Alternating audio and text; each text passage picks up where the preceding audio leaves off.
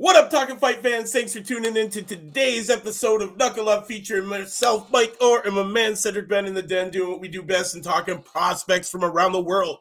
And today we are talking about a young man who we haven't seen in a year, and I'm wondering what the hell is going on in his stable and why Lou DiBella has not set anything up for this young man. And I'm talking about Isaiah Steen, half-brother of Charles Conwell, which a lot of people don't know.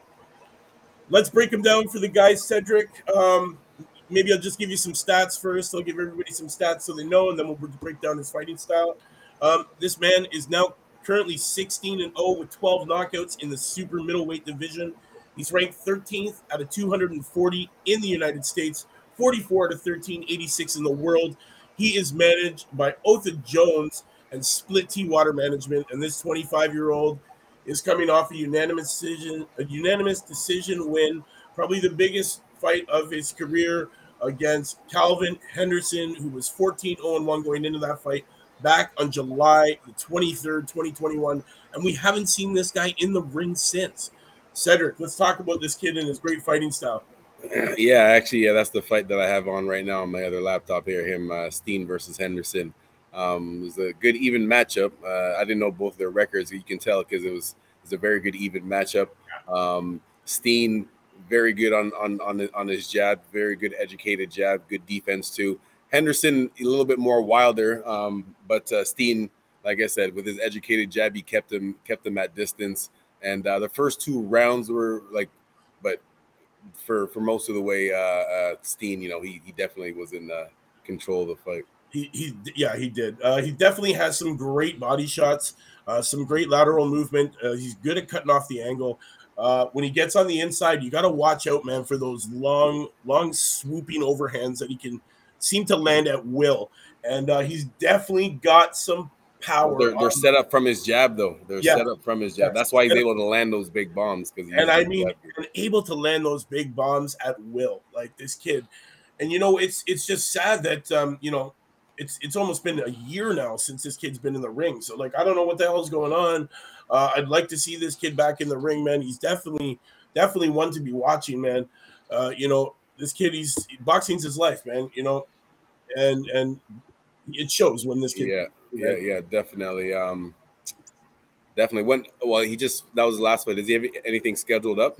There's nothing scheduled yet. What is his ranking right now? His ranking right now in the United States, he's sitting at 13 out of 240 in the super middleweight division. 13, all right. So he's slowly creeping up his way into the top 10. Yeah, he's slowly creeping up into the top 10. This is what I mean, but he's just sitting back, right? It's been a year since this guy's been in the ring. This guy could already be in the top 10 as a contender, right? We have him sitting just under Kyron Davis, Ronald Ellis, Sean McCalman, Anthony Durrell. That's entering into the top 10 there. And then when you get into the top 10 and you round out the top 8, you got Gabriel Rosado, Shane Mosley Jr., Edgar Berlanga, Caleb Plant, Jesse Hart, Benavidez, Daniel Jacobs, and Demetrius Andrade. So this kid has the ability to fight these guys and, has demonstrated that in the ring many, many times. And, for a fighter like this who's on that climb, how bad is it to be shelved and sitting off this long, Cedric?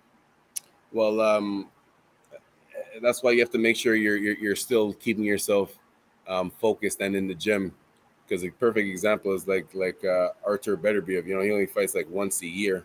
Yeah. Most people think that you'd have ring rust, but he's in the gym all the time still and keeping himself in shape. So even though it shouldn't just take a scheduled fight to keep you motivated. If you're a professional fighter, you got to be able to stay focused all the time in your training. Definitely.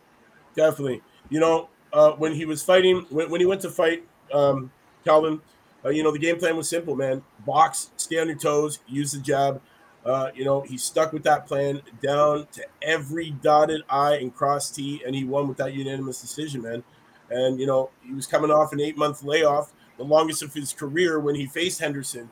That fight, I believe, was supposed to get underway, but was postponed due to an injury. It's one of these things where I'd like to see this guy really get back in the ring and maybe shake a bit of that rust and start that climb back into that top 10, man, because there are some serious contenders in that top 10 list of the names that I had just rhymed off for everybody. In every sport, there are stories of athletes coming from various backgrounds and environments that use those situations and motivations to succeed in their respective sport. Boxing tends to have some of the most compelling stories, which is what draws the general public to watch the sport we all love. And ZWAP Isaiah Steen, he's 25 years old from Detroit. That was brought up with 7 siblings, which is a challenge for any family, regardless of their economic status. Although it was a crowded household, Steen did not allow that to interfere with what he wanted to accomplish in life. Steen is a middleweight prospect whose career is being managed by the Powerhouse Management, Split T, Lou DiBella Entertainment, and the middleweight division has some of the biggest names. But Steen feels that with time, his name will be right up there amongst the most discussed. And, Steen, in an effort to introduce himself to the boxing public as a prospect, to keep his eye on him when this pandemic, was going, man, it was hard for him to get these fights and hard to display what he wanted. So, like the entire boxing world kind of took a hit during those times. But it's, you gotta see these guys get back on their feet. You got to see them get back in that ring, man. And honestly, I think this kid is he's sitting on shelf way too long. And, I think DiBella's got to get this kid in a fight sooner than later, man. Definitely sooner than later. In the beginning, there was his team trying to move at a steady pace.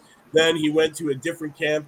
And as the first few fights, he was training in his hometown. And then once he signed with DiBella Entertainment, he went back to doing his training camps in Toledo, Ohio at Soul City Boxing Gym.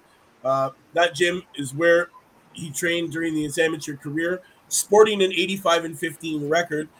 The opponents were getting harder to, exposure. Opponents were getting harder, and the exposure was increasing.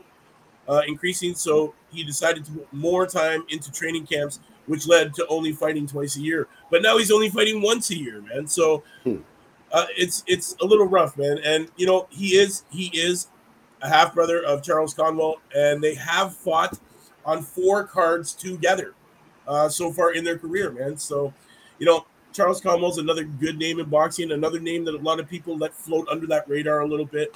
I think, they sleep on him. But these guys have been key sparring partners for each other through their pro career. Exactly. And you said it right there, man. The sparring partners, people don't realize how important sparring partners are to training camps. I don't care what you do. You can go through a whole training camp and run all the miles you want, punch all the bags you want. If you don't do any sparring, even if, whether you're injured and you have to do some type of technical sparring, like you can't win at the, at the highest level without sparring. So sparring partners in general need to, need to get much more respect and much more praised. And much respect to the sparring partners out there. Oh man, honestly, I can't wait, man. I can't wait to see this kid in the ring, man. Lou, if you're out there and you're listening, get this kid back in the ring, man. Honestly, I can't wait to see this kid. This kid could be wearing a belt one day. Definitely has the ability to do it. Definitely has the right coaches, the right sparring partners, and he's been on a slow movement through his career right now. He was fighting about, a couple times a year, but now we're down to just one. We need to see him in the ring more fresh, in our faces, so that name sticks, man, because honestly, that's the only way that we're going to be able to hear about these guys is if they're fighting all the time. So, guys, be on the lookout for this kid. He's got to fight at least once this year, man. I don't see them leaving him a whole nother year sitting on the sidelines. But believe me, it'll probably be a card where Charles Conwell is on it as well. So be on the lookout for this card to happen sometime in the later part of the year. I don't see this kid sitting off for a year. I don't see them doing that, man. With no injuries and no real pandemic going on anymore. Honestly, it's just a matter of time before we get to see this guy get back in the ring and do what he does best, and that's knocking people out, man. And I can't wait to see it. Cedric, do you want to say anything before we get out of here today? Nah, man. I hope he stays focused. Hope he, still training. I know he's having a little bit of struggle about staying busy with actual fights, but like I said, man, just stay focused, stay in the gym, and stay on the path, and the right path. Definitely. Make sure you like, share, and subscribe. That's it. You heard it. You heard it, people. Like, share, subscribe. If you haven't yet, man, hit up Talk and Fight. Check it out, man. Check out the website. You're going to love it. Buy that membership. Get your chance for some exclusive content. And, guys, we will see you tomorrow. Same time, same channel for Female Friday. We've got a good one for you. We'll see you then. Until then, Knuckle up.